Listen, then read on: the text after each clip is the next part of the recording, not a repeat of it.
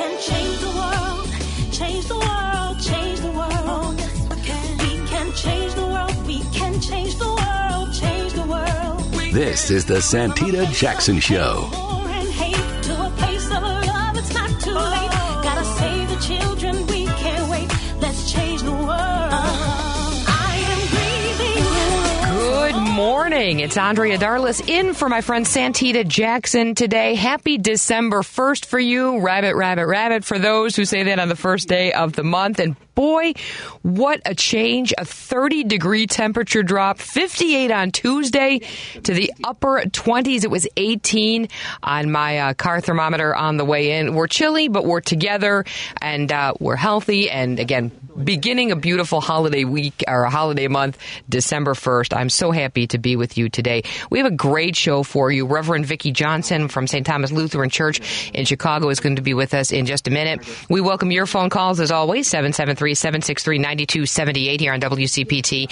There's a lot to talk about today aside from the cold weather. A couple of headlines for you before we get to Reverend Johnson.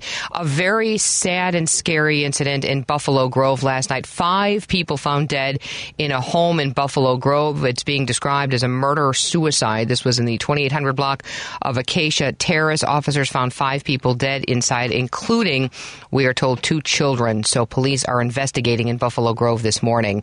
Big news. We're in the middle of our special session in Springfield. The Illinois General Assembly is expected to make changes to the Safety Act today.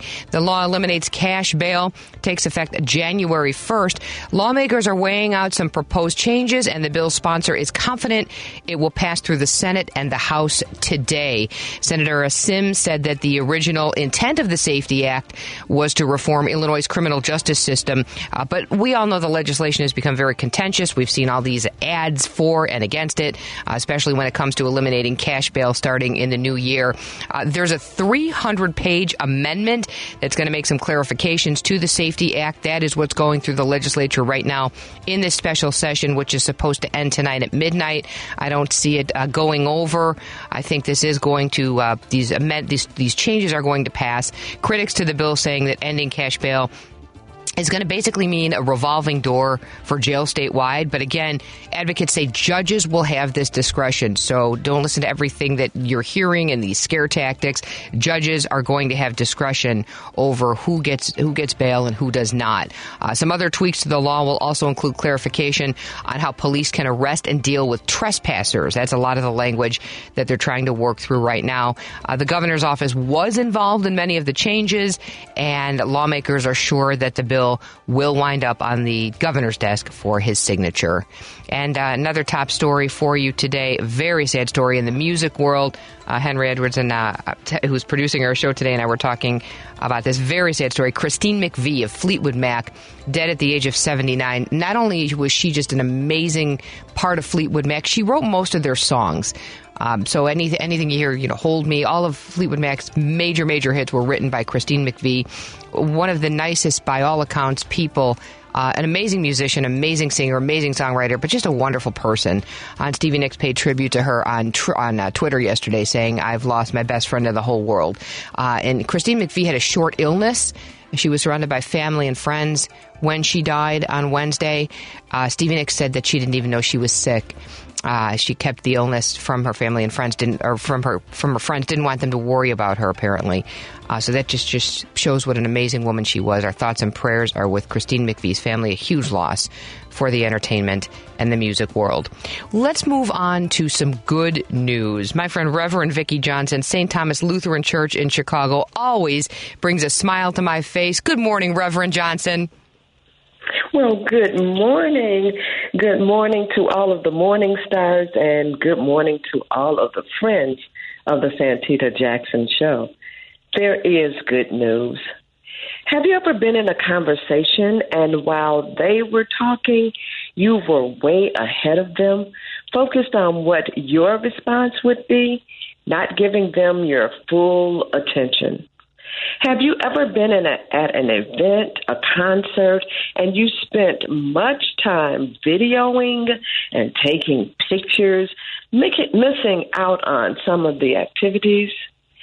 Many of us are living every place else but not in the moment. Living in the moment allows you to freely experience the world around you with minimal distractions. It allows you to give people your undivided attention as they speak without being anxious to make your point. When you do this, you might find there's no need to say anything at all. Living in the moment lets you see and feel things that might otherwise go unnoticed. Well, our lives are so full now that our minds are always someplace else. Take some time today to calm your mind and live in the moment by engaging in a creative activity like drawing, dancing, or even doodling. It is believed that when we stimulate the right brain, which is our creative side, it can calm the left brain that is always thinking. Going for a walk, or if your mobility is limited, spend time looking out of your window at the beauty of nature in this moment, and performing acts of kindness for others and paying attention to their responses. Breathing and paying attention to your life-giving breath can be calming and make you present in the moment. As we live in the moment today is World AIDS Day, the day set aside to honor those whose moments are no more due to AIDS. We remember them and thank God for the moments of their lives. Take a moment today to share some love with those impacted by HIV and AIDS. Take advantage of the moments of your life. If you will do this, and I believe that you will, then to me, that's good news. Thank you, Reverend Johnson. You have a wonderful day.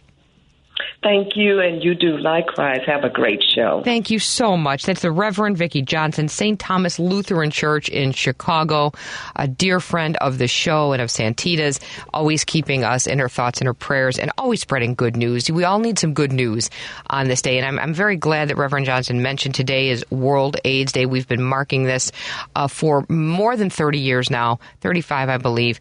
On World AIDS Day, those impacted by the disease are hoping that others recognize their fight, and I'm glad that she brought it up because this is not a disease that we talk about all the time, and we need to keep remembering those who've lost their lives to this terrible, terrible disease.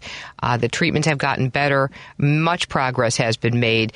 Today is a day to remember those who died due to AIDS-related complications and an opportunity to uplift the lives of people with and affected by HIV and AIDS. Again, so please remember that. HIV.gov says about 1.2 million Americans have HIV, but listen to this, that 13% don't know it and need testing. That's according to HIV.gov. On the national level, President Biden's administration did reestablish the White House Office of National AIDS Policy. On World AIDS Day last year, 1 year ago, President Biden made a very bold promise. He said he wants to end the HIV epidemic in the United States by the year 2030. That is the goal. President Biden again saying that he wants to end the HIV epidemic, wipe it out by 2030. And back here at home, many long-term survivors say that will only happen if we continue to end the stigma that is tied with HIV and AIDS. In 2019, it was estimated that almost 35,000 new HIV infections occurred in the United States. The highest rates of new diagnoses continue to occur in the South. We're so happy you're with us today. It's Andrea Darlis in for Santita Jackson for today. A couple of other news stories making the rounds and making news today. House Democrats have chose caucus chair Hakeem Jeffries of New York to succeed Nancy Pelosi as leader of the Democrats in the chamber next year. It's an historic move. It will make Hakeem Jeffries the first black person to lead one of the two major parties in either chamber of Congress. It is a wonderful accolade. House Democrats met behind closed doors Wednesday morning on Capitol Hill to make their decision. Remember, Jeffries ran unopposed as leader with Massachusetts Representative Katherine Clark, the current Assistant Speaker, running as whip. So Katherine Clark will be the whip. California Representative Peter Aguilar, previously vice chair of the caucus, is expected to win the spot to lead the House Democratic caucus. Major news in Washington. Republicans do have the majority in Congress, in the next Congress, remember. So Jeffries, Clark, and Aguilar, they'll lead in a Democratic minority. This is the first in 2 terms.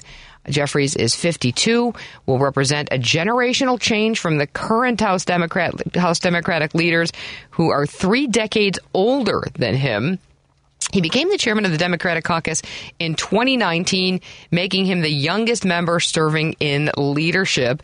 His rise in leadership comes after Nancy Pelosi, House Majority Leader Steny Hoyer, and House Majority Whip Jim Clyburn announced that they would be stepping down from their current leadership position. So we have a big shift in age here. I think it's fantastic. We're bringing in some young people, some young leaders, some new young Democrats to lead. Clyburn is expected to become the assistant leader in the new Congress. So Jim Clyburn will still be a part of the new Congress. He's going to be the assistant leader. Nancy Pelosi was designated as Speaker Emerita. This was a unanimous vote by the House Democratic Steering and Policy Committee, and that was just announced on Tuesday night.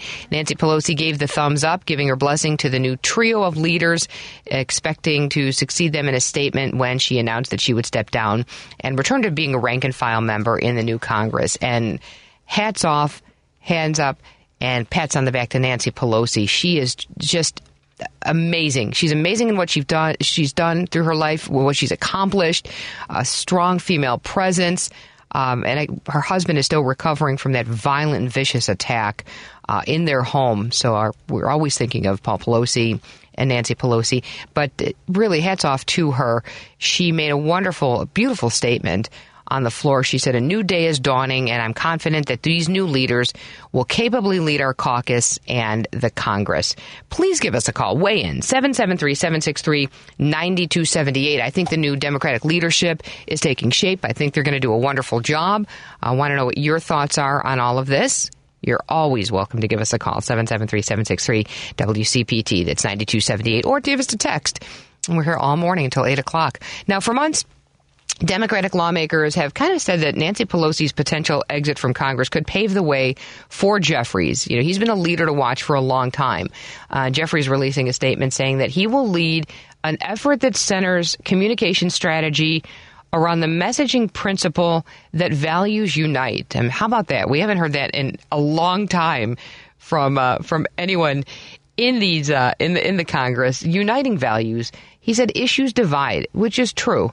He also praised the past leadership, but said more must be done to combat inflation, defend our democracy, secure reproductive freedom, welcome new Americans, promote equal protection under the law, and improve public safety throughout this country. So again, a major change in leadership, but we're going to have a lot more to say on this in the days and the weeks ahead. Talking about values uniting, I just want to bring it back home for a moment here. Alexi Giannoulias is going to be our new Secretary of State when he's sworn in. He won over Dan Brady in an election. And Alexi Giannoulias had an opportunity to form a transition team, as do most elected officials.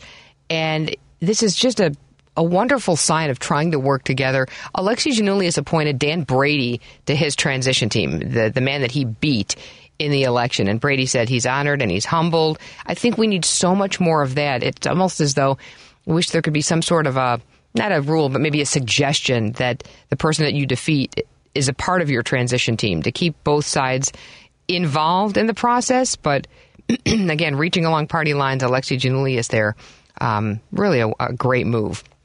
I also want to talk about a story that is just baffling to me. The story about these University of Idaho students who were killed. This is in Moscow, Idaho. It was a college town. 4 students found dead. They were stabbed to death in their sleep. There's been so many different theories. Initially police came out of the gate saying that, well, the community doesn't need to worry. It was a targeted attack. And we're learning that while it might have been a targeted attack, the community does need to worry because they do not have this suspect yet. It's just absolutely baffling to me that there's no suspects at this point. Detectives have come right out and say they don't know if the resident or any occupants were specifically targeted now, but they're still investigating. You have 4 young people here, Ethan Chapin, Kaylee Gonclaves, Zaina Kernoodle, and Madison Mogan were found stabbed to death in this off-campus home. This town hasn't had a single murder since 2015. And just 2 days after their discovery, this is what I was saying, Moscow police said that they don't believe there's a threat for the community. However, they did say they were asking the public to stay vigilant less than 24 hours later for their assistance with information. I really hope this case does not go cold and doesn't turn into what happened in Delphi, Indiana. At least 150 interviews have been conducted. More than 1,000 tips from the public have been received. No suspect has been identified. The murder weapon has not been found. They have ruled out the possibility that more than one person may have been involved in the stabbings. And something interesting I found, too, is that they held a vigil on the campus of University of Idaho last night, and the police were hoping that whoever did this would show up, as is so often the case, sadly, in murders and incidents like this. No word on any suspect showing up.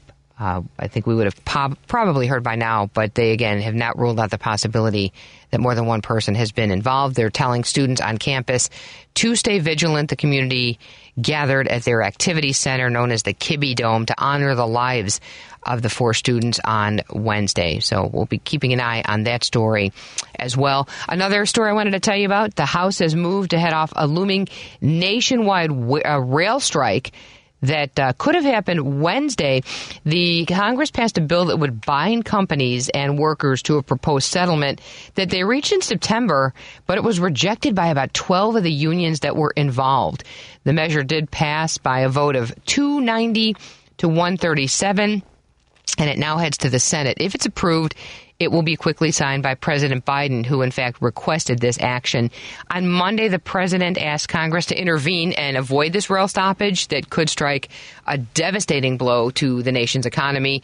This would have disrupted the transportation of basically everything that we need: fuel, food, other critical goods. But a lot of the business groups, including our United States Chamber of Commerce and the Farm Bureau, the American Farm Bureau Federation, said that if they stop rail service, this could cause about $2 billion a day to the economy. So now what happens is the bill imposes a compromise labor agreement. It was brokered by the Biden administration. It was voted down by 4 of the 12 unions, and they represent about 100,000 employees at large freight rail carriers. The union said that they would strike if an agreement wasn't reached before next week. December 9th was the original deadline. But lawmakers from both parties said that they did have some reservations about overriding those negotiations, basically stepping in. So an intervention was particularly difficult for the Democratic lawmakers because they wanted to align themselves with the labor unions that criticized Biden's move to intervene in the contract dispute and block that strike. Nancy Pelosi did weigh in yesterday before the vote that I was just telling you about with Jeffries. Nancy Pelosi responded to that concern by adding a second vote that would add 7 days of paid sick leave a year for the rail workers that would be covered under the agreement. So again, they will get more sick pay and sick leave. However, this is only going to take effect if the Senate goes along and passes both measures. So for this to happen, both bills do have to pass. The call for more paid sick leave was a major sticking point in those talks. The railroads say that the unions, they've agreed in negotiations over the decades to give up the sick pay in favor of higher wages and stronger short-term disability benefits. But the head of the Association of American Railroads said that the railroads would consider adding paid sick time in the future, but that change should wait for a new round of talks instead of now being added. And this is the end. Wow, this has been going on for 3 years. So this is nearing the end of 3 years of contract talks.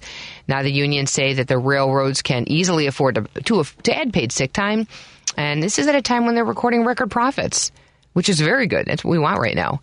Several of the big railroads involved in these contract talks say that more than $1 billion in profit have occurred in the third quarter.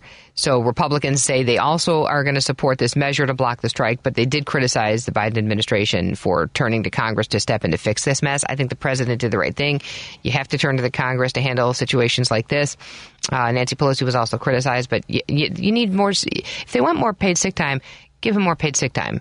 And Pelosi is positioning the Democrats and the Biden administrations as what they are, defenders of the unions, and saying that the rail companies have continued to slash jobs, especially post-pandemic, all at a time while they're increasing worker hours and trying to cut corners on safety. She said Congress had to intervene, and I think they absolutely did. Now, the compromise agreement, again, that was supported by the railroads and a majority of the unions will give them 24% pay hikes, $5,000 in retroactive bonuses. And this goes back to 2020, as I said, because this has been going on for almost 3 years now, and along with one paid leave day. This is a big raise, yep, but it's the biggest they've gotten in more than 4 decades. So it's about time. This is a culmination. It might sound high, but it's a culmination of 40 years of saying we need higher wages, which they absolutely do. And workers are going to have to pay a larger share of their health insurance costs, but premiums are going to be capped at 15%. Again, the Biden administration issued a statement supporting Congress and passing a bill that implements the most recent tentative agreement, saying that it's going to provide improved health care benefits and a historic pay raise. So watch for that to happen as well. As I said, it is cold out there, and it's only going to get colder. Give you a weather forecast for today for the Chicagoland and the Minneapolis areas. Right now, you want to hear this? 18 degrees out right now. We're going to go up to a high of 31 today. There is some relief in sight.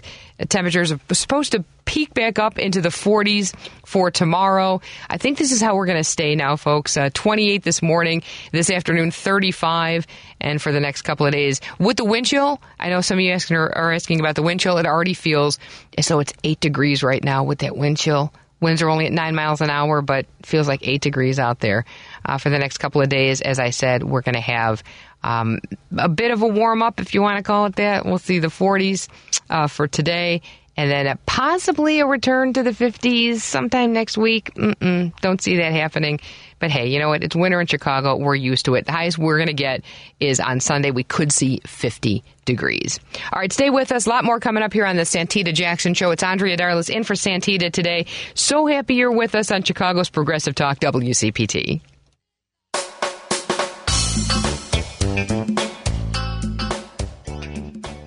We can change the world, change the world, change the world. Oh, yes, we can. We can change the world, we can change the world, change the world. This is the Santita Jackson Show. War and hate to a place of love, it's not too late. Gotta save the children, we can't wait. Let's change the world. Happy September. Wishful thinking there with that weather. Happy December 1st. It's Andrea Darlis in for my friend Santita Jackson for you today. We have a wonderful show planned for the next hour and a half. As we've been talking about the top headlines of the day, the Illinois General Assembly is expected to make changes to the controversial Safety Act today.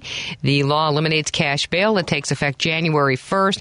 Lawmakers are weighing out some of those proposed changes today during the special session, and the bill sponsor says he's confident it will pass through the Senate and the House by midnight. So this is all the changes are going to happen. They're going to go into effect, and law will go into effect on January 1st. Santita always has such a wonderful panel of attorneys on every day for you. Attorney Erin Connolly, we're so happy she can join us today. Erin, thank you so much for being here.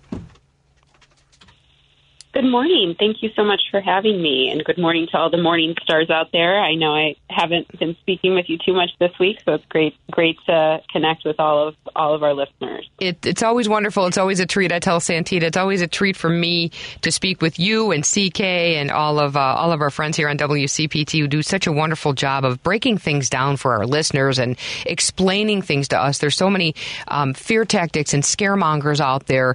You know, we hear a lot of these things, especially in in campaign advertisements and think the worst, but it's not always the worst. We've been talking about changes to the Safety Act, and now lawmakers are coming together to make these changes, and this is going to go into effect January 1st. What are your thoughts on this bill in general, Erin, and how will this really change anything for us just as Illinois residents come the first of the year?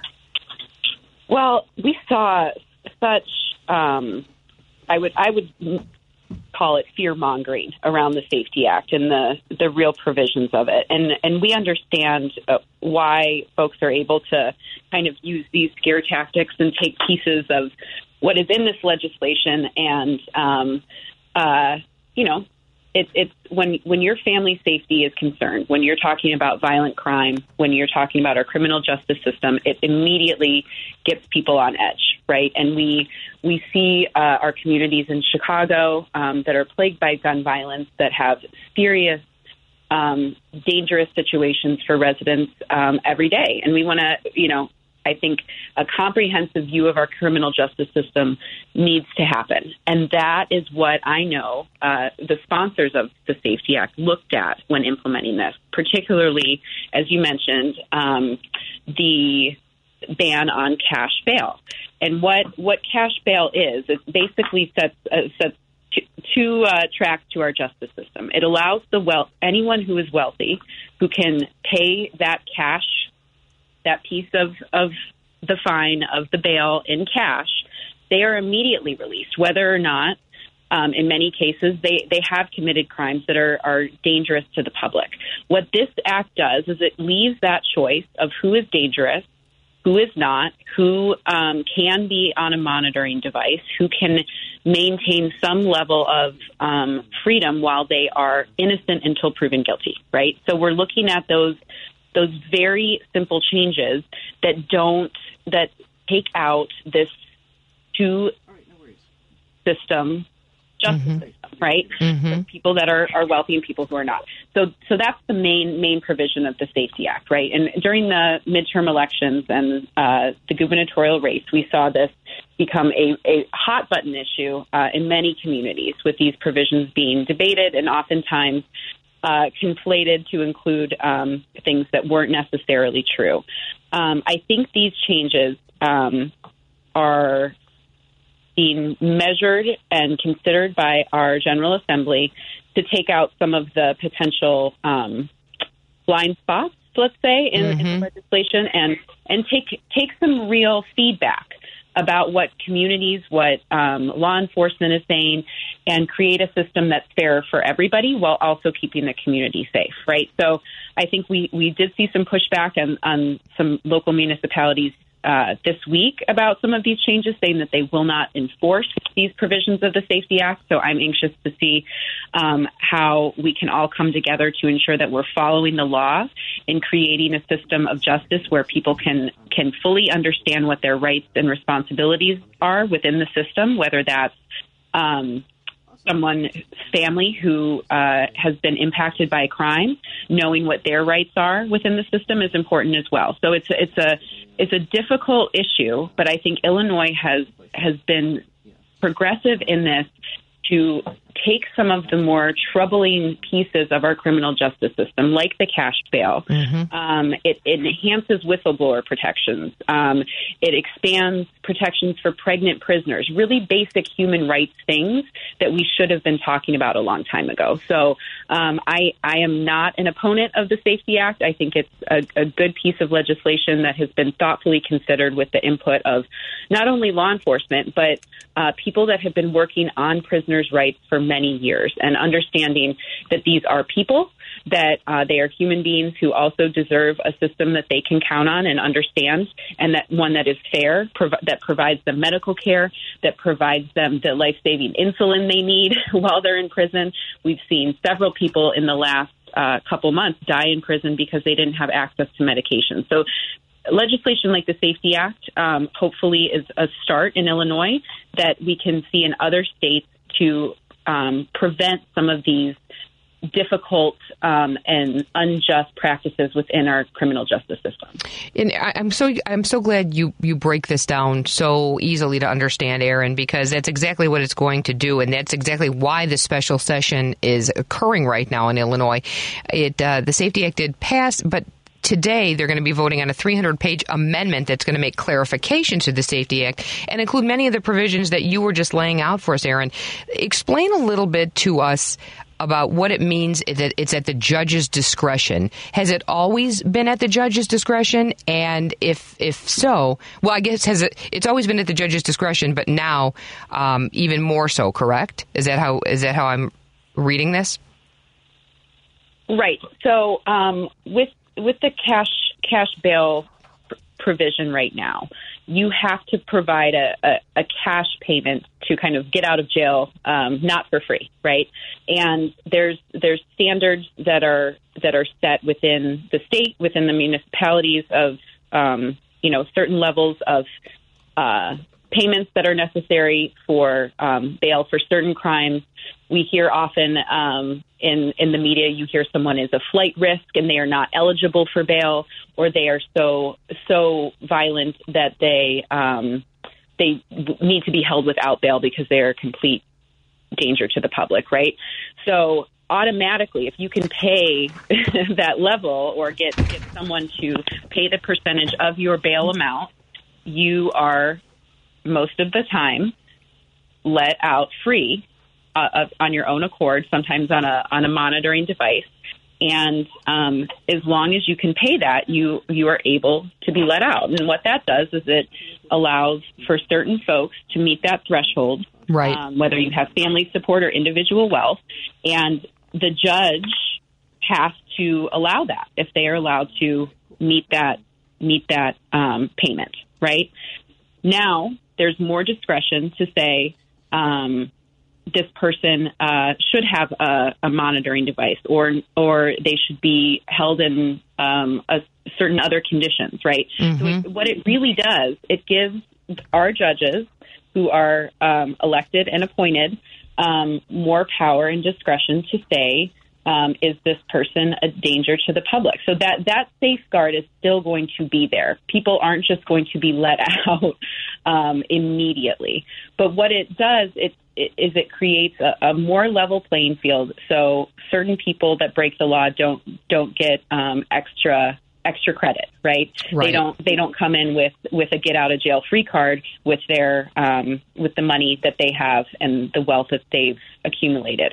So what we see now is people sitting in jail who probably shouldn't be there in many cases because they can't raise the cash amount. It's not credit. It's not an IOU. There's no system in place like that. So the current system only allows for a cash payment, which is why we see advertisements for bail bondsmen and people providing these cash loans at high levels, because people want their loved ones to be able to, in many cases, go back to work while they're awaiting trial or help care for their families. These are real human beings, and oftentimes we see the system is not is not always just. So we have to make sure that those injustices are accounted for. And what I see in the General Assembly is they're taking this very seriously. They've listened to feedback, and these amendments will balance out some of those provisions. I'm so glad we're talking about this, Erin, because this is going to go into effect. This is going to become law, and we're kind of alleviating some of these fears and concerns about all this fear mongering. Because I saw those commercials too during the campaign.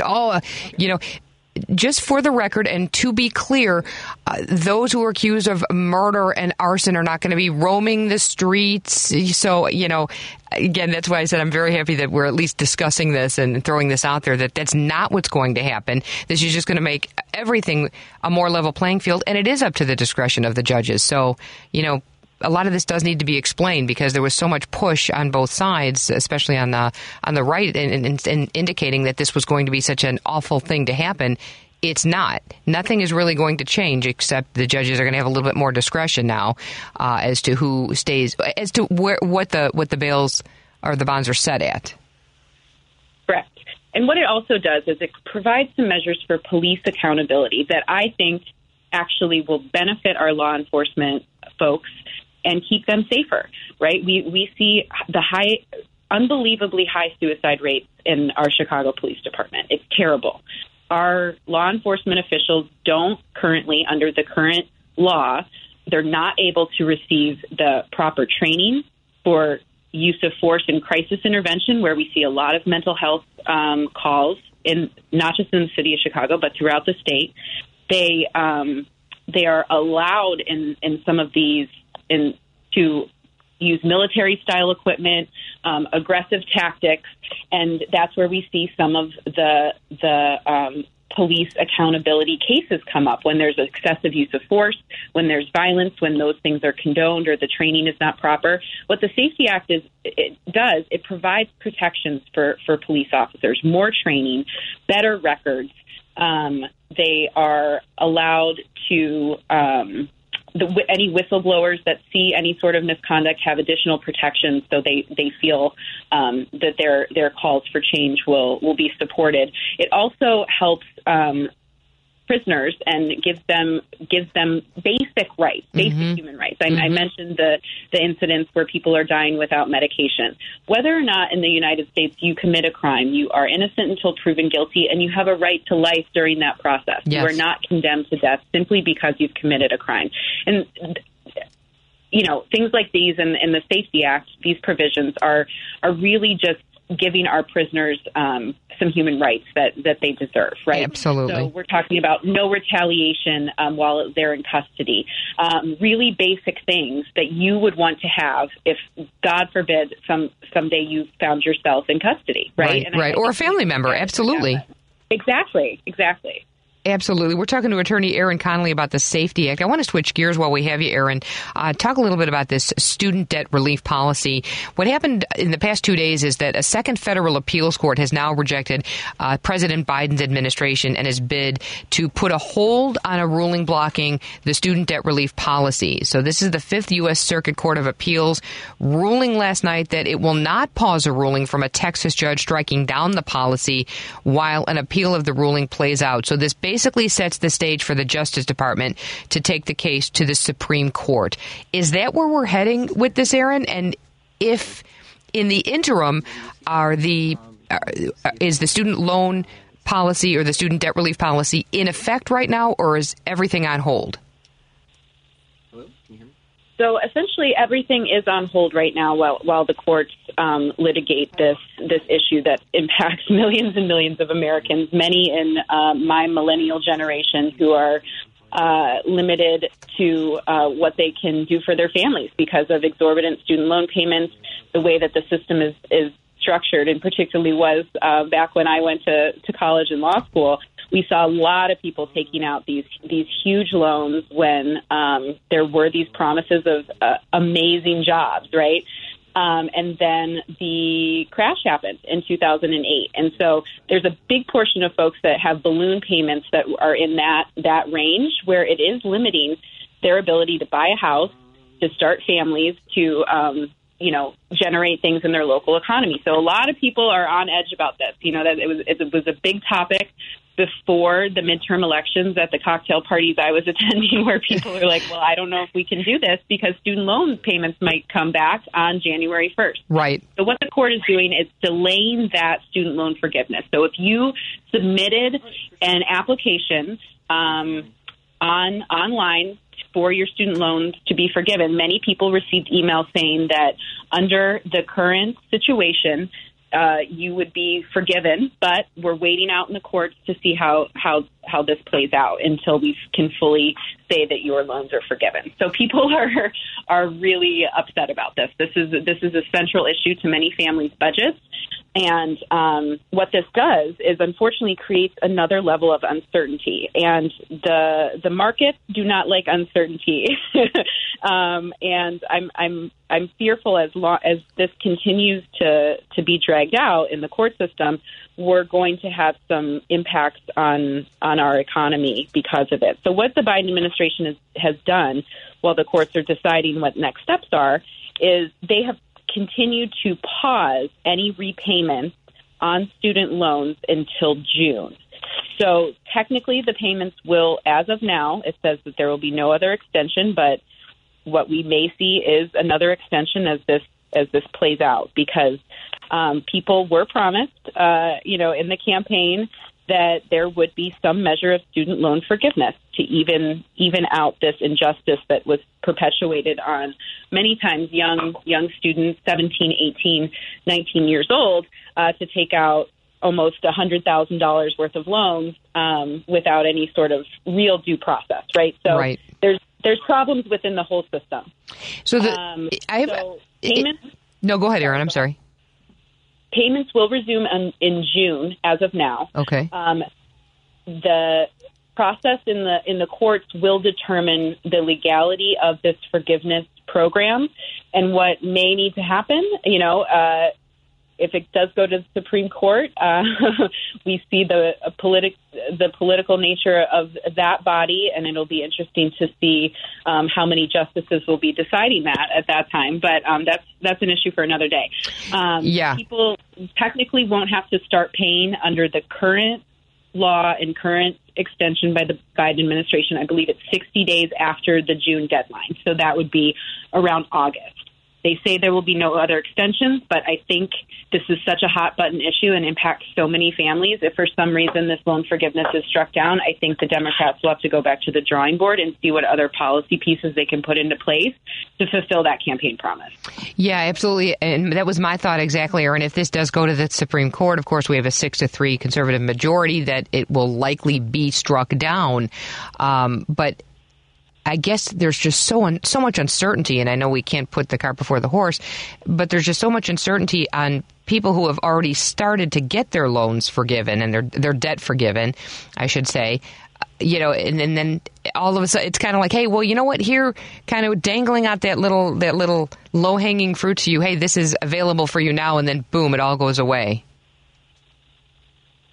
And that's really difficult for folks, right? Yeah, it is. When I talk to friends who are who receive Pell Grants, for example, that are first generation college students that are doing well in their lives, but still considering what their budget looks like, as every family should, and the message that we received when that student loan forgiveness was pushed through and announced, people were thrilled. We were finally getting some sort of relief. And, I think it goes to that bigger question of how are we funding our education in this country, and who do we think deserves an education for an affordable cost? So what my hope is that all of this uncertainty, since we're dealing with it anyway, opens those bigger conversations about why college costs so much, why we have a system where we have to take out these massive loans and there's not a better way to do this. How are we financing our public education system and preparing people to not only attend college but make sure that they finish, right? So I hope that broader conversation can create some additional solutions, and that will spur on some additional innovation to help struggling families who are going to work every day, who are following through on their commitment and want to pay off these loans. That's the thing. I think there's a framing in certain media circles that basically says people just want a free deal. It's like, right. No, people want to pay these loans off, but what has happened is you take out a $50,000 loan for your whole education. Now you're paying upwards of $150,000. Right. How are you telling an 18-year-old the nuances and the realities of that, right? So the system is broken. We have to find other solutions. We have to innovate to fund our current students who are heading into college. I have a stepdaughter who's applying to many of these Ivy League and top tier schools. Yeah. And why are they so expensive? Who do they leave out? Who isn't allowed to even apply because the system is so expensive, right? So I hope it brings a broader conversation, but it's just another example how we have to be very careful who we are appointing, electing, and approving of in our judicial system. And it's something that the Santita Jackson and Friends show talks about all the time, is the neutrality and the professional nature of our judicial system on all levels, whether that's local, state Supreme Court, or up onto the federal level, whether that's appellate, whether that's the Supreme Court.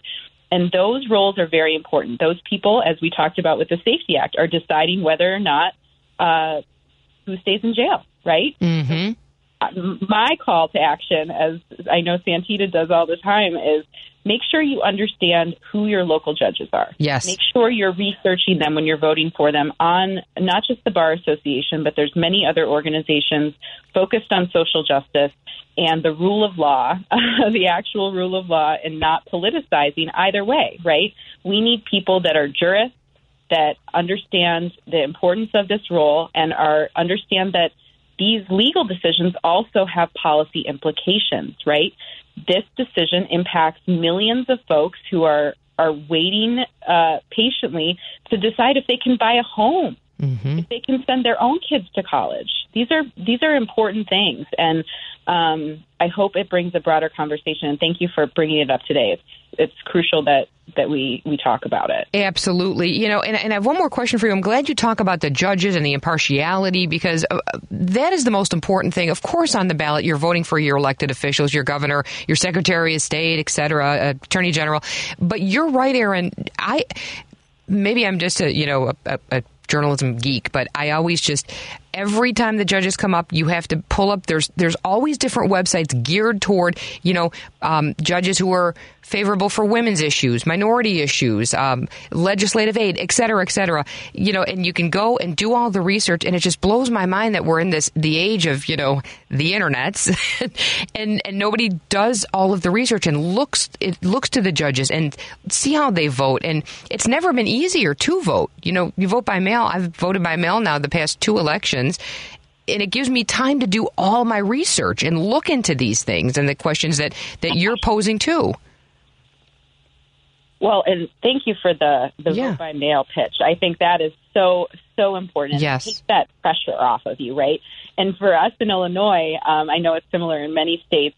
When you're standing there at the voting machine and you have this long list of 50-some judges sometimes, right? You're trying to be quick. You don't want to hold up the line. You get nervous. You forget somebody that maybe, you had on a list.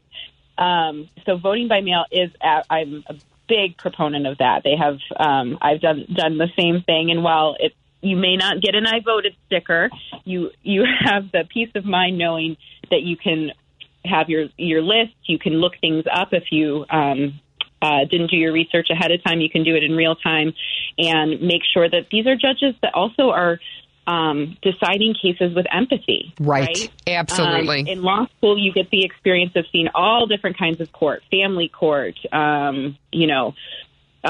different places where these judges are making big decisions about whether people have to pay off debts or people get custody of their children.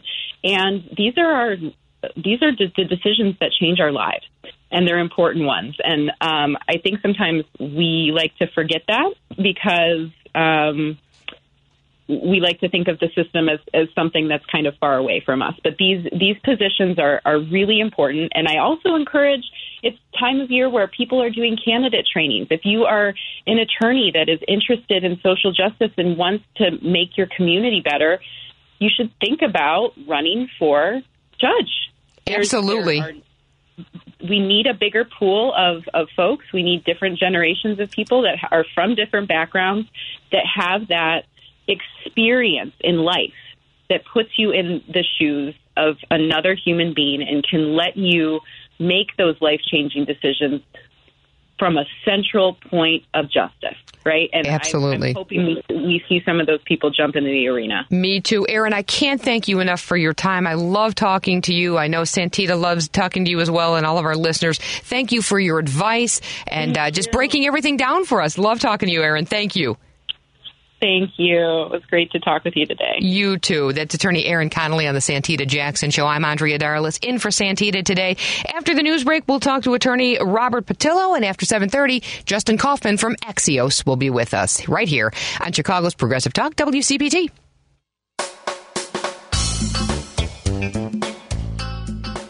We can change the world, change the world, change the world. We can change the world, we can change the world. This is the Santita Jackson Show. War and hate to a place of love. It's not too late. Gotta save the children. We can't wait. Let's change the world. I am green. Good morning. Happy December 1st to you. Andrea Darlis in for my friend Santita Jackson. She'll be back with you tomorrow. You're waking up to an 18-degree chilly temperature with a wind chill of 8 right now in the Chicagoland area. We're going to have partly sunny skies today, possibly up to a high of about 30 degrees. There is some warmth in sight, though. We could see 50 by Sunday, so keep your fingers crossed. But again, a beautiful, crisp morning in Chicago. I'm so pleased to be joined by our dear friends, attorneys Robert Patillo and attorney Daryl Jones. Good morning, Robert. Good morning, Daryl.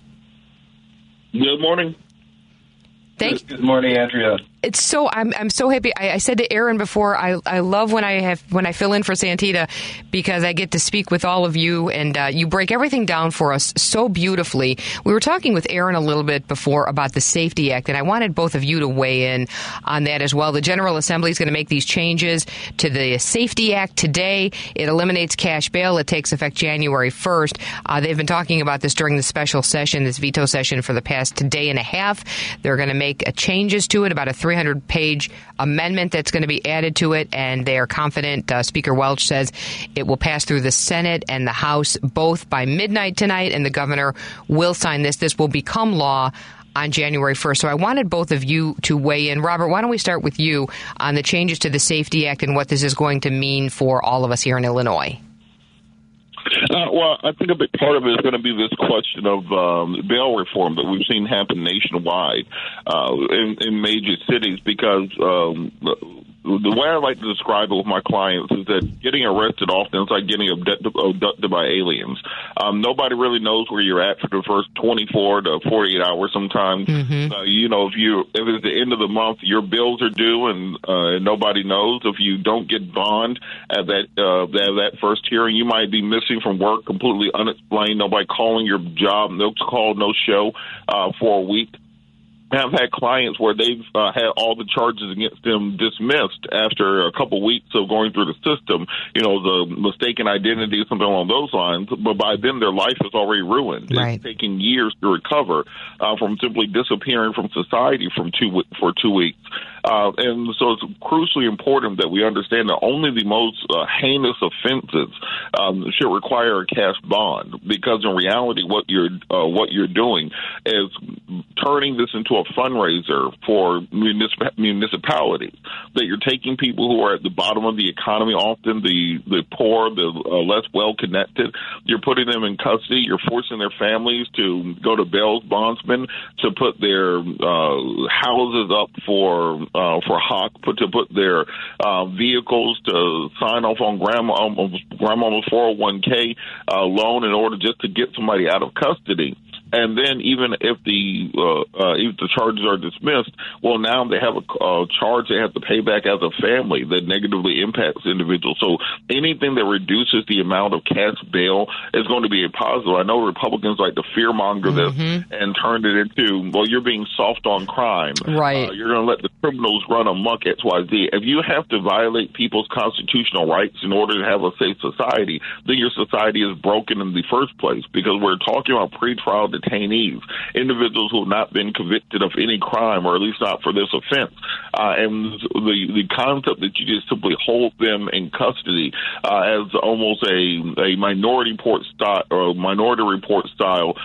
precognition, where you're just keeping them there to keep them from committing any other crimes, just is not how a free society works. So anything that works towards the goal of reducing our prison population, that reduces the imprint of our criminal justice system on the individual, does not see the worst day of people's lives as a fundraiser from the city, is going to be a positive, but of course will be talked about and discredited by portions of society. Absolutely. Robert, Daryl, I want you to weigh in on this as well, and I'm glad, Robert, that you mentioned the fear-mongering, because we talked about that briefly with Aaron, too. These crazy and terrible campaign ads that were out and murders being released in the street. It's just simply not true. So I'm glad you alleviated that fear. Daryl, why don't you weigh in on this as well? Yeah, Andrea, Robert is right on point. And sometimes you just got to put this, where the goats can get it. One of the things that happens with with the cash bail system is that oftentimes you have cities and jurisdictions that will, want people removed from the streets for various reasons. They want to call the police. It might be a simple trespassing charge. It might be a loitering charge. It might be a very, very minor drug type related offense. And they then end up having a bond, a cash bond that they need to post that they're too poor to be able to reach. And so they sit in jail awaiting a trial date for what may be, $100 that they simply don't have to put out. And it's just wrong to have someone sitting in jail pre-trial. They haven't been proven guilty. You haven't had their day in court. But because they cannot come up with the $75, $100, $200, or whatever the amount may be to be able to get out, they're forced to sit in a jail and wait. In Maryland, like I do a lot of criminal defense work, in parts of Maryland, when there were going to be major festivals that occurred, the police would come through and they would do a sweep. And they would have people arrested, people that were homeless, arrested for the trespassing charges, arrested for related offenses, vogue and vagabond, loitering, that kind of stuff. They would give them a small bail, figure they'll be out. They just need to clear the area for whatever the festival was that was going on. Yeah. Well, they couldn't afford. They couldn't afford the bails, and so they end up sitting there. And that's a real part, I think, of the problem with that cash bail system. And again, as Robert has indicated, the more severe cases, it doesn't affect that. They're not being released on the murder cases. They're not being released like that on the rape cases. So, the whole system is designed against people without money, which is the problem, because we need to be certain that it's a system that isn't based on money, but it's based on whether or not the person's going to appear in court when they're directed to do so.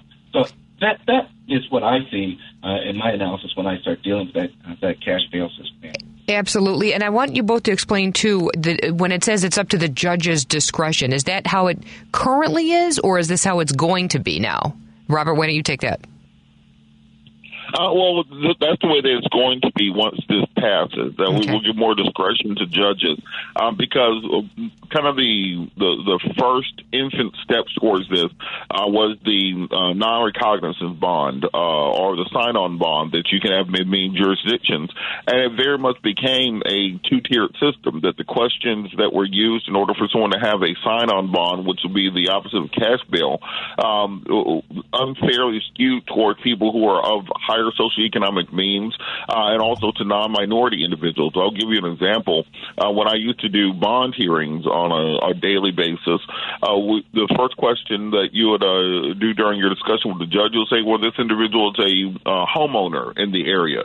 He is not a flight risk because he's a family man. He owns property. He owns a business here, etc. And so these are all things that you would use to help your client get a sign-on bond.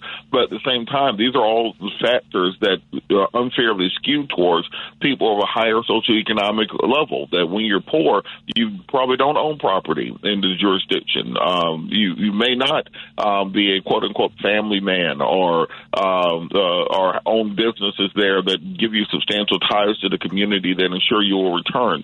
And it became a prospect where rich people use the sign-on system that was meant to help poor people to get out of jail, and poor people still ended up staying in custody and requiring a cash bond in order to get out. So we have to continue reforming the system, understanding the negative externalities that are associated with it. The hardest thing in American society is to get things done for poor people because don't nobody care about poor people in America.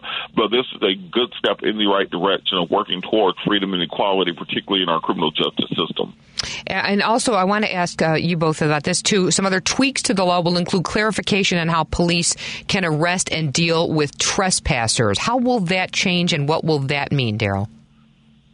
Yeah. I mean, what will happen there is that when the police are dealing with the trespassers, they'll be able to just give a citation and release, not necessarily place them under arrest and put them in a position where they'll have to go before a judge and have some type of bond that will be set. So it will, it tries to alleviate that system where, the person that is under arrest then has to appear for a judge, has to go through the commissioner process to make a determination as to what amount of cash bail should be put in place for the individual to be released. Each step of the way, what the bill does, each step of the way is to try to equal it out so that people that are from the lower economic status are not disparately impacted because they're poor and are being arrested for relatively minor offenses. Right, and the same charges that in many cases as those who can't afford to pay the bail, many of those charges. We're talking to attorneys Daryl Jones and attorney Robert Patillo. I want to switch gears with you both, too, while I have you for another few minutes here, talking about the Biden student debt relief policy. A second federal appeals court now has rejected the Biden administration's to put on hold a ruling that would block the student debt relief policy. And this was the Fifth U.S. Circuit Court of Appeals just ruled last night that it will not pause a ruling from a Texas judge who struck down that policy while the appeal of this ruling plays out. Basically, this sets the stage for the Justice Department to take the case to the Supreme Court. What does this mean for the student debt relief policy? That's the question on everybody's mind this morning. Robert, why don't we start with you to take this one? Well, what it means is that President Biden has found himself a wonderful issue to run on in 2024. Yeah, because you've already issued the money out there, told people they're going to get it. You get the follow-up email saying you've been approved for the student loan forgiveness. The downtrodden lower middle classes celebrate, and now the appeals courts are roundly saying that the president doesn't have the authority to do so.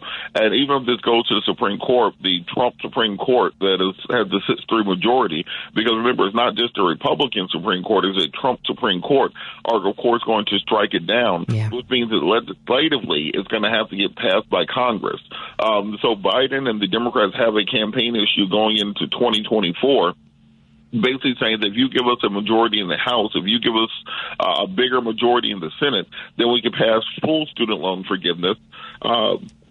That will not be struck down by the court, that will have the instruction of the Supreme Court, and that's the only way we can get across the finish line. We tried doing it through executive order. The president made a promise. He attempted to fulfill it. He's being blocked by Trump-era judges who are trying to maintain control of the country. I think it's a great campaign issue for 2024. Now, in the short term, I think he's going to have to continue issuing these emergency extensions because nobody's going to start paying back their loans at a time where they believe that in a year the loans will be forgiven. I think you're going to see a record number of people applying for forbearance or simply just being scofflaws and not paying it, hoping that in 2024 or 2025 that will be canceled. And I think this is a bumper time that if enough people stop paying it, that the student loan industry itself is going to have to reform from the literally money printing apparatus that it's been for the last 40 years into something more similar to what it was intended to be. Mm-hmm. About 26 million people had applied for student loan relief prior to the recent court decisions. 16 million of those had already been approved. Daryl, I want you to weigh in on this as well. Weigh in on this, too. Yeah, it's really interesting, Andrea, because, you have all these people that have been approved. They're there waiting and thinking that, that their loan debt forgiveness is going to be in place. And so it creates a lot of confusion for them because you're assuming now that they're going to be following all that's going on. So it's creating a lot of confusion in that way. But one of the things that Robert said that I think is right on with regards to what it does for setting up the election in 2024 is that you now have a country that's watching the Supreme Court that's saying, we're going to say no to women's rights to abortion, to Dobbs and the Dobbs decision, right, Roe v. Wade. We have a Supreme Court that's going to be saying no to affirmative action in education. We have a Supreme Court and a party, really, that's saying no to educational issues and now saying no to the student debt relief issue. So you have all of this stuff that's being set up, and to the degree that you then have a president who's going to constantly saying, I'm going to continue to extend the student debt relief until we get to the point of having a Supreme Court that's on board with helping out our young folks in America. You're really setting the stage perfectly for the young folks to come out and vote against that Supreme Court, because they're the ones that are most affected by the Dobbs decision. Yep. They're the ones that are most affected by the environmental decision. They're the ones that are most affected by the education decision, and they are the ones that are going to be most affected by the student debt decision. So, for a party that may be trying to reach young people, is doing everything it can to shoot itself in the foot, and that's to the benefit of the Democratic Party, Andrew. Boy, you couldn't have said it any better than that, Daryl, because, as these rulings continue to come down, starting with Dobbs and these different rulings that are now being affected by this right-leaning court, I said the same thing. There's just no foresight here. They're not looking ahead to what the implications and who's being affected by this, namely, as you just pointed out, Daryl, the young people of this country. And I'm glad you brought up affirmative action, because I want to briefly discuss that as long as I have you both too. The conservative Supreme Court has indicated that they're willing to end the explicit consideration of race in college admissions, and this could be as early as next year. So why don't we talk a little bit about that? Robert, we'll start with you. Do you see this happening? And again, how this is just going to be a major game changer when it comes to college admissions now going forward, if this does in fact happen? Well, this absolutely will happen, and I think that it will backfire on Republicans as spectacularly as the Dobbs decision backfired on Republicans. Yeah. Because this is very much that situation where a dog chases a car but has no idea what to do when they catch it. Right. So Republicans talked for 40 years about wanting to repeal Roe versus Wade. They got their repeal and then had no idea what to do with it. Now they're going to get their repeal of affirmative action college admissions, and will happen with enough time that fall class of 2023 and that spring class of 2024 will be impacted by it. And I think when you start seeing white women being disproportionately negatively impacted by the affirmative action decision, when you start seeing Asian Americans being negatively impacted by the affirmative action decision, we start seeing LGBTQ students being negatively impacted by it, all of a sudden they'll realize, well, we're going to have to legislatively change this. And for young voters in particular, I think that this is probably the worst thing the GOP could have done, because, again, it gives Democrats a clear contrast point and a clear campaign issue. Being able to say in the 2024 election, look, if you want this codified into law, if you believe in diversity in education, if you believe that there should not be a paywall and not a barrier stopping minorities and women and LGBTQ students from participating in our democracy, then you have to vote Democrat. I'm not quite sure what the Republican response to that will be. This is one of those things where, other than the most white supremacists to white supremacists, I don't see where this gains Republicans votes and simply makes them look more and more like the extreme right-wing party that they've slowly become. Absolutely, Robert. Thank you, Robert. Daryl, do you want to weigh in on this as well, too, please? Oh, no, I think that Robert's 100% on point. And I can tell you, I'm on the ground right now in Georgia for the runoff election. Yeah, I know, yeah. We're working directly with young voters that are here. And what we're hearing about what's driving them to the polls, is Dobbs. What's driving them to the polls is the lack of diversity. What's driving them to the polls is the student debt reduction. We're on the campus of Morehouse. We'll be on the campus of Albany State, and what we're hearing is about the student debt, the Student Debt Reduction Act, and what's being held up. So, it's not a fairy tale to say that this is what we think is going to happen with the young voters. This is what's happening, and this is their concern. And there's, and of course, there's all police reform that's pushing them as well. But the one thing that is consistent is that the young folk today are dialed in to the politics of today, and they're ready, willing, and able, and are going to the polls to vote. Those first 2 days of early voting here in Georgia, what was it, Robert? Some 64% were young voters. Yeah. These are young voters that are coming out. So, Andrea, it's very real, and I think that this combination of issues that we've laid out is what we mean when we say that democracy is going to be on the ballot in 2024. Absolutely. I'm glad you brought this up, too, because we just have a few minutes left, but I want you to weigh in, too, both of you. I know you're on the ground there, too, Daryl, like you said, in Georgia. This runoff will absolutely test the staying power of abortion in American elections. And by the way, before you both weigh in, NBC exit polls are showing that 60% of Georgia voters believe abortion should be legal, while 37% said it should be illegal. So there you go right there. That could be your answer. Robert, do you want to have final thoughts on this too? Absolutely. I think that what we're seeing is a sea change in American politics, where many people no longer follow the 1980s kind of playbook on when it comes to many of these social issues. Yeah. Society has changed. Generations have changed. The fact that the young whippersnappers from Gen X are now the older generation shows that we're not going to have as conservative of policies, and Republicans have had a hard time keeping up with that. Amazingly, the party of old white men like John McCain, Bob Dole, etc., have not been good at keeping up with the times. I think that's going to hurt them ultimately because, as Lindsey Graham said, they're not making old white men fast enough to keep the Republican Party afloat, and they've not been willing to change and update with the times. Mm-hmm. Darryl? Well, no, I mean, Robert, again, is right in on it. You know, the whole thing, I think, is going to come down to the young voters. And we're going to have the young voters, and we're going to have our seniors that are coming out in record numbers. And, they've made it more difficult for seniors to vote. So what are they doing? So so we're working on ways to be certain that seniors are transported to the polls and have that opportunity to vote. So I think that's all going to weigh against those that are trying to suppress the rights of the young, the rights of voters of color to be able to exercise that right. And I think you're going to see them continuing to come out in numbers in 2024. Darryl Jones, Robert Patillo, I can't thank you enough for your expertise and your time today and breaking everything down for all of us. We'll see what happens, right? We'll do this again. Thanks so much, Andrea. Looking forward. Yeah, absolutely. Thank you so much. Again, attorneys Darryl Jones, Robert Patillo have such a wonderful way of breaking everything down for us. It is 18 degrees right now. We'll have partly sunny skies today here in the Chicago area, going up to only a high of about 30 degrees.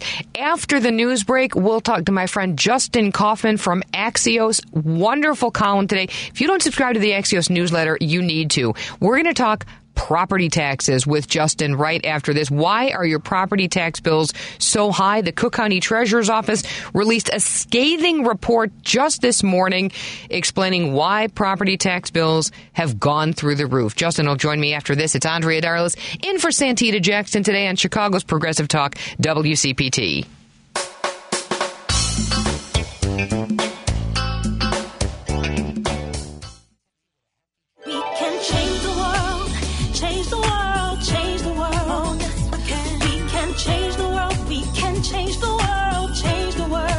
This is the Santita Jackson Show.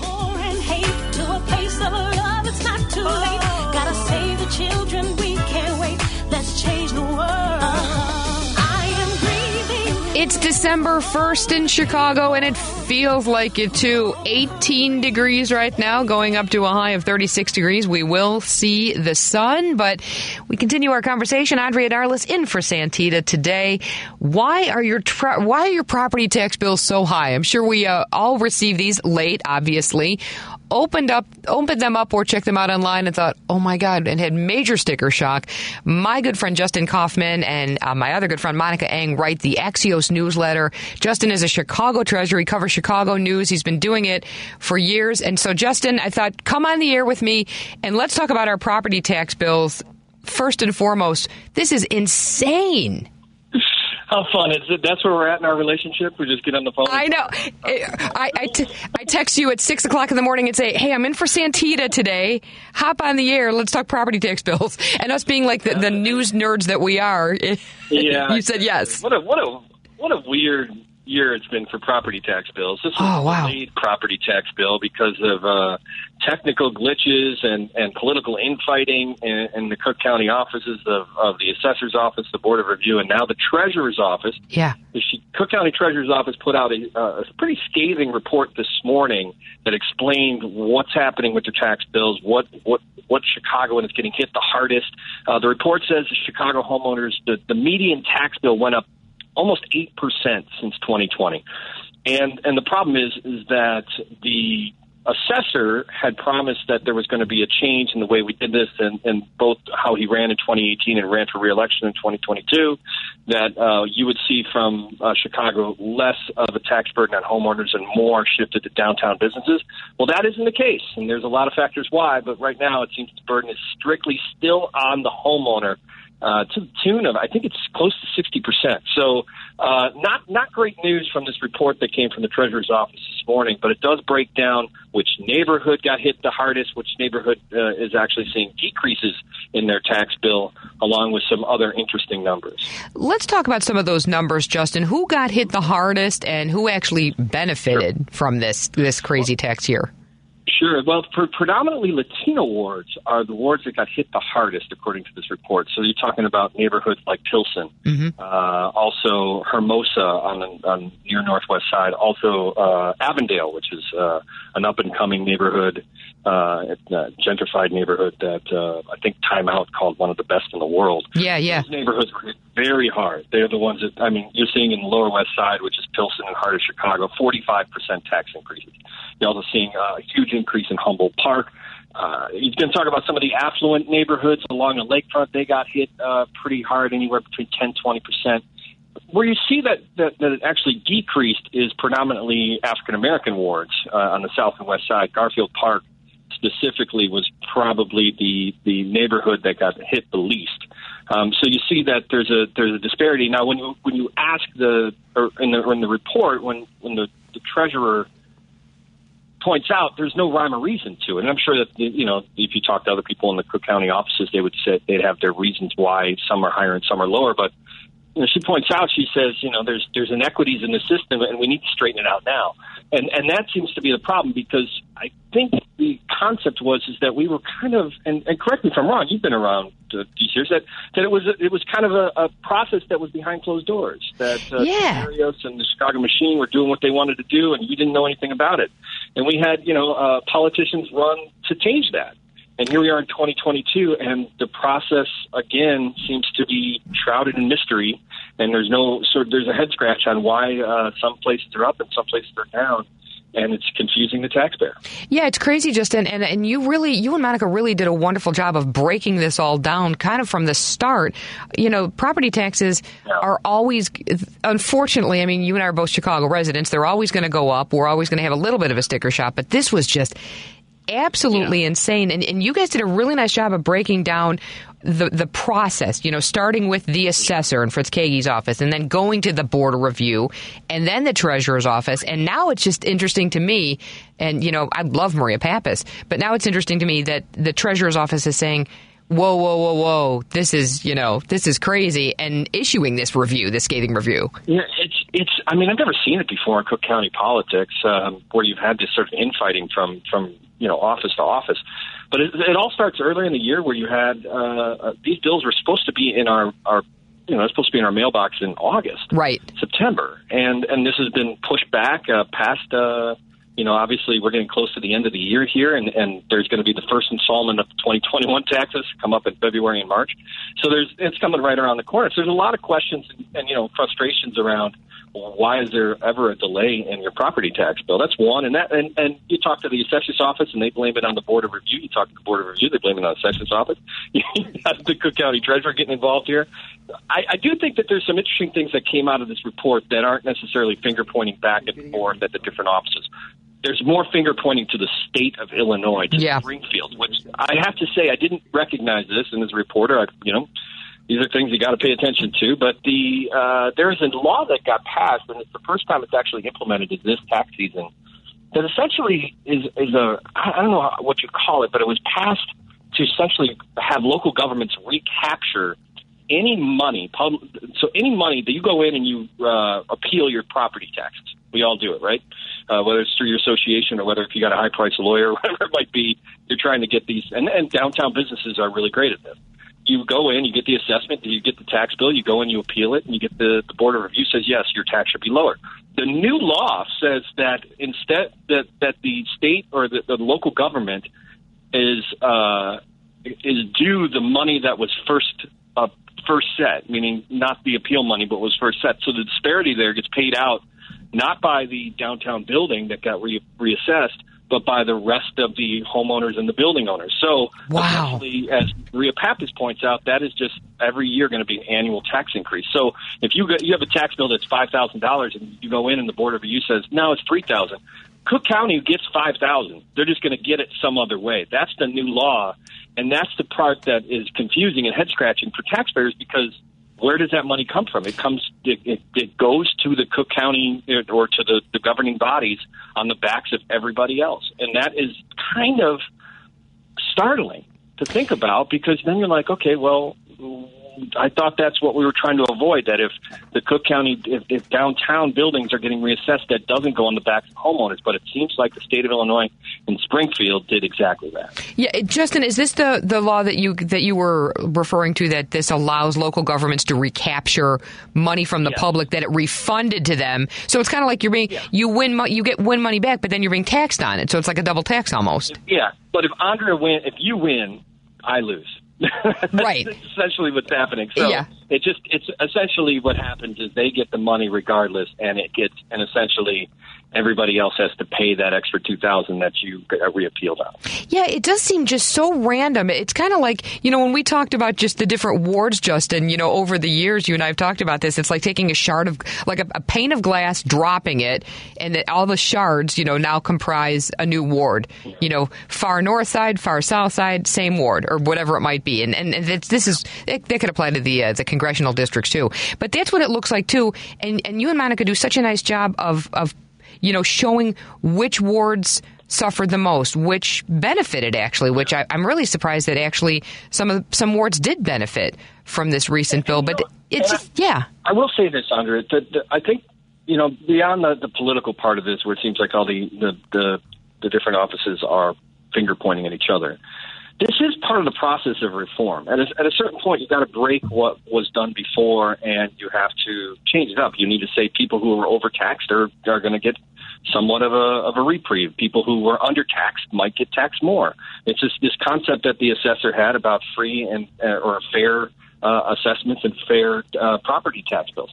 So it's not surprising that some are going to be going down and some are going to be going up. Right. I just think that we get to a certain point where some of that finger pointing as they're trying to break some eggs to make a new omelet is a little messier than we thought it was going to be. Yeah, and I did find it interesting too that these came out after the election. I think there was just a smattering of, oh, they're late. Oh, wow, we get them, 3 days after, or, the 14th. So what was a week after the election? It was right after the election. Yeah. Republicans, right before the election, because Cook County Democrats, run the show, they were crying foul. And I talked to the assessor's office the other day. They said there's just absolutely no truth to that. That's a myth. That's a conspiracy theory. But, it is hard as a taxpayer to be like, wow, the week after I voted for people, I'm getting, a huge tax increase in my bill. My bill personally is 20% higher. Yeah, mine was about 15% higher. Same thing, yeah. Yeah. Monica's bill, and she lives in Lakeview, was 71% higher. I couldn't believe that. Yeah, and I mean, I'm not, she will say the same thing. I mean, you get to a certain point where you're like, okay, well, this is about, assessing and taxing the value of a home. So it is possible, since the last time she was, whenever that was, I think it was 2019, that her home has gone up, or my home's gone up, or, just the idea. That's the other thing that the Treasurer's Office points out, is that really where this comes from is during COVID, the assessor's office did an 8 to 12% decrease in assessments to help people out. Right. So when they did the assessments in 2020, they were saying, okay, we're going to downgrade. We all got a downgrade on our taxes. But what happened is, because the market didn't change, and there was an assumption that the market would level off. It didn't. It went sky high. That's when you have the Board of Reviews reappealing or reassessing, saying, oh, no, this is more. And that's where this treasurer's report says that you're going to see the disparity from what you thought you were going to be taxed and what you were. A lot of people wanting to weigh in. 773-763-9278. Let's go to Chaparral, talking about property taxes with Justin Kaufman from Axios. Hi, Chaparral. How are you? Hi, Andrea. Thank you so much for taking my call. Listen, I know that you guys are primarily talking about the city of Chicago, but the suburbs of Chicago have been hit extremely hard. Yeah. I stay in Cicero, and we have seen probably like a 80% hike in our property taxes. So my personal mortgage went up by $900. Wow. And so it is like crazy. And it would be different if the resources, what they say the property tax go for, which is for the schools and the libraries, if we actually got got those resources and we see it actually working. But what we're seeing is that there's no improvement, at least I know in Cicero, there's no improvement in our schools or our libraries or our resources that are around where the property tax is supposed to benefit. And so right now, it's like, I think that the whole gentrification, because Cicero is right like 15 minutes away from downtown, everything that's like 15 to 20 minutes away outside of the city center, that they're raising these prices so that way people will be forced to sell, and these actual investors can come and scoop up all these properties, and then everything will level out. And so I think the main goal is for everybody to get all the black and brown people to get out of the city or close to the city and push them either in other states or in further suburbs. So that's what's happening. That's the real truth of it. Hey, Chaparral, thank you so much for the call. Always love talking to you. She's right, Justin. Yeah. Yeah. Well, I mean, this is a harbinger. When you look at the way this breaks down, Cook County does their taxes by area. So I think it was in 2020, it was the northern Cook County, then they did southern Cook County, and now they did the city of Chicago. So, everyone's, a lot of people like your caller was talking about Cicero, that has been already assessed at some point, the last time they did it last year, whenever it was. But she makes a great point that a lot of this is because the municipalities are asking for the maximum allotment of what they can from the tax. Right. So CPS, for instance, Chicago Public Schools raised its tax levy by $114 million. The city got a new $94 million. There's also an extra $141 million that went to TIF, the Tax Increment Financing District. So you can see that it's not necessarily just your assessment. It's what all of the different municipalities that are part of the taxing body want. They want the maximum. That probably tells you a lot of where we're at in our economy. They need all the cash.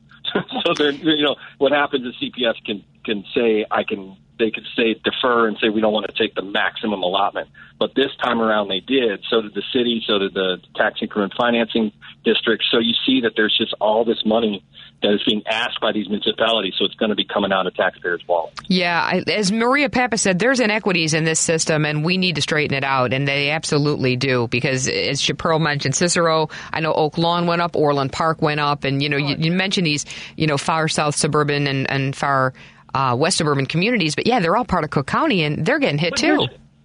And here's the problem. Here's the problem at the end of the day, and I know your listeners appreciate this, is that there's not enough pie to go around.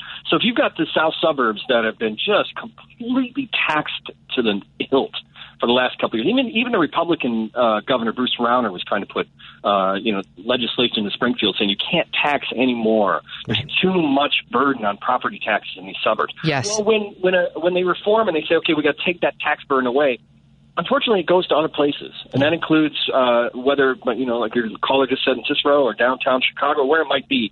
The question is, who's taking on this burden? And right now, it didn't change from downtown buildings to homeowners. Homeowners are continuing to take on the burden. Absolutely. We're talking to Axios' Justin Kaufman. Justin, you and Monica Eng do a wonderful, wonderful job on the Axios newsletter. It really, it's quick, it's informative, it gives you all the news that you need to know for the day from Chicago, the suburbs, and the state of Illinois. Give out the information, Justin, for how people can subscribe. It's Axios Chicago. You can subscribe to it as a daily free newsletter. It's under 1,000 words, so it's less than a 3-minute read every morning. And you can go to Axios Chicago. I think you can go to just Google it, Axios Chicago. Axios Chicago, and sign up for it. I'm telling you, it's the first thing I read every morning. And I won't text you every morning, Justin, but I love being with you. I love the opportunity to catch up with you. Before I let you go, I know I'm over my time with you, but and the newsletter's fun too. You do a lot of fun things. You pick different foods, and today you're focusing on the best places to get Christmas trees, real trees in Chicago, which I'm a big proponent of, by the way. But I gotta have you give a plug to the recent Final Four. You do the Elite, the Sweet 16, the Elite 8, and the Final Four. We kind of have fun with brackets, and we take Chicago topics and sort of play them out in a competition. This month we did downtown Chicago buildings, architecture. So we did everything from Willis Tower to the Aqua Building to Marina Towers to Tribune Tower.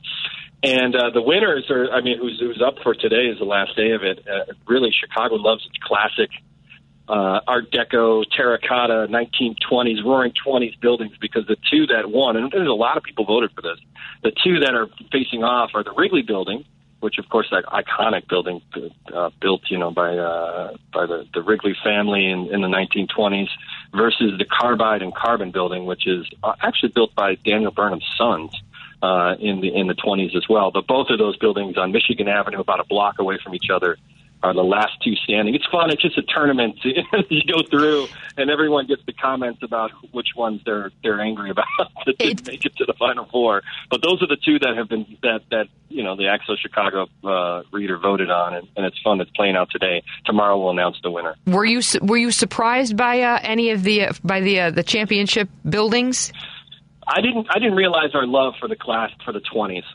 Yeah, right. Smart made it to the Final Four, and Trip Tower as well. But there's a lot of 1920s architecture. I personally am more of a modern guy. I love the Aqua Building, Jeannie Gang's building. Oh, me too. I love Marina Towers. I think Marina Towers is probably one of the better. Even the Trip Tower, which we both worked in, is great. I mean, I was surprised to see both the Willis Tower and 875 North Michigan, both Sears and Hancock, were knocked out in the first round. Yeah, completely. Surprising because they're iconic. I mean, I would just think that the Sears Tower would be in the Final Four just for its history and for what it means for a symbol in Chicago. And here's my favorite takeaway is that the Trump Tower, which I believe to be a majestic, beautiful building, that is one of the best modern buildings of our time, did the poorest of all of them. Just got wiped off the fit. I mean, right. Didn't even get 5% of the vote. 95, I forgot which, it was up against the Merchandise Mart, and it just got creamed. I'm like, that building needs a marketing overhaul because people did not vote on architecture. They voted on the name. Completely agree. Take the name off. I know they can. I know it's grandfathered in. take the top four. You're right. It's a beautiful building. If you just take the name off it, I think it might have done a little higher. But yeah, that was interesting to me too, that Trump didn't even get 5% of the vote. The building, I should say, Trump Tower didn't get 5%. But yeah, I feel the same way. I mean, I love these. I love our iconic buildings. Trib Tower. I love the Smurfett Stone. That's the building that is shaped like a diamond. You know, people call it the Diamond Building. The Center was in there. You had all these great buildings, and then people get mad or at least argue about what buildings should be in the top 10, what buildings should be in the Sweet 16. Because you got to pick 16. There's way more than 16. People were advocating for 311 South Wacker. The Palm Olive building wasn't in there. The old Prudential building. There's a lot of buildings that didn't make the Sweet 16 that should have. But you only got 16 slots, and it was interesting to see how it played out. Wrigley Building versus Carbine and Carbon today. The winner will be announced tomorrow. Well, you are the best, Justin. I love talking to you again. Justin Kaufman from Axios. You and Monica Eng do a wonderful job. Thank you so much, Justin. Thanks, Andrew. Have a great one. It's Justin Kaufman. Please subscribe to that newsletter. It's absolutely awesome. It's great because they use maps and they break everything down in a way that you can easily understand everything, like we were talking about the property taxes. But it's a lot of fun, too. This week, as I said, in addition to the brackets on the Chicago buildings and the architecture, Monica and Justin talk about where you can get the best Christmas trees. I don't know, are you guys real tree enthusiasts? Henry, what do you like? Are you a real tree enthusiast or are you an aluminum tree? Do you put up a Christmas tree? I don't, but I love a real tree. Can't get over the fresh smell and everything. I think that sets the precedent for like the holiday season. I love it. I have some Jewish cousins, and they put up Christmas trees as well, and they call it the Hanukkah bush, but they've always put up a tree. When I lived in South Loop, I would call the tree Santa. And it's just, service in Chicago. They pick out your tree. You tell them what you want, like a nice fir, balsamic, whatever it is. And balsam, sorry. Balsamic is beef vinegar. But a balsam or a fir, a spruce, whatever you like. And he would deliver it, the tree Santa, on his little motorcycle to your house, which is pretty cool. But now we put up a fake tree just because it's easier. You can store it in the box, takes up less space, and, But I highly encourage you, if you do get a real tree, absolutely, after the holidays, recycle it. The city has recycling places all set up. The biggest one is in Grant Park. There's one on the north side here in Jeff Park. But yeah, please recycle your trees and subscribe to the Axios newsletter. All right, Andrea Darlis in for Santita Jackson. We just have a couple more minutes here. I'll give you some of the news headlines that we've been following for today, take you through the rest of your day. It's going to be a cold one. Bundle up. Only a high of about 35 degrees today. It's 19 degrees right now. 5 people dead in a murder-suicide in Buffalo Grove. Police are still investigating that as well. This is also today's December 1st. Be aware if you're in the city of those red, white, and blue signs that the parking ban is now in effect for Chicago streets. So if you see those red, white, and blue signs, don't park there. Even if there's no snow on the ground, you can get towed. This went into effect last night into today. It impacts about more than 100 miles of main streets throughout the city. These parking restrictions are in effect from 3 a.m. until 7 a.m. And as I said, no parking is allowed, even where the signs are posted, even when there's no snow. If you've had your vehicles towed to the ban, it's a $150 towing fee, in addition to a wonderful $60 ticket and the lovely icing on the cake, the $25 per day storage fee. I've had my car towed. It is absolutely not fun. I know better. I mean, I'm born and raised here. I'm a lifelong Chicago resident. I feel sorry for tourists and people who don't realize that, hey, these rush hour and these parking bans are now in effect. And you end up going to the pound there on Lower Wacker to get your car, paying $1,000, whatever it is, if you accrue all the fees. And these poor folks who are visiting our city are like, I didn't know you couldn't park there. There's no snow on the ground. But just don't do it. If you can't find your car in Chicago this morning, you can go to chicagoshovels.org or call 311 and they will tell you where your car is at. And I'll give you another weather forecast again. For the rest of the day, we'll see partly cloudy skies and a high of 36 degrees. It's Andrea Darlis in for Santita Jackson. Thank you so much to Santita for letting me keep her chair warm today. Thanks to Matt and Mark and everybody here, Tim at WCPT. Henry Edwards, thank you so much for producing our show today. You're a great job. Aspiring musician and producer extraordinaire. Thank you so much to Reverend Vicki Johnson from St. Thomas Lutheran Church in Chicago. Thank you so much to attorneys Robert Patillo, attorney Daryl Jones, and attorney Aaron Connolly, who we talked about the SAFETY Act, which, by the way, is going to pass probably by midnight tonight with the 300-page amendment. Do some reading on that and find out where that stands. Again, that is going to pass probably by midnight. So thanks to Aaron, to Robert, and to Daryl. And, of course, my good friend Justin Kaufman and Monica Eng write the Axios newsletter. Thank you so much to Justin for taking some time out to talk property taxes today. Scathing report from Cook County Treasurer Maria Pappas on our property tax bills, which have gone up significantly. You can read that online as well, cookcountytreasurer.org. Again, thank you so much to everybody. We'll see you next time. I'm Andrea Darlis in for Santita Jackson here on Chicago's Progressive Talk, WCPT.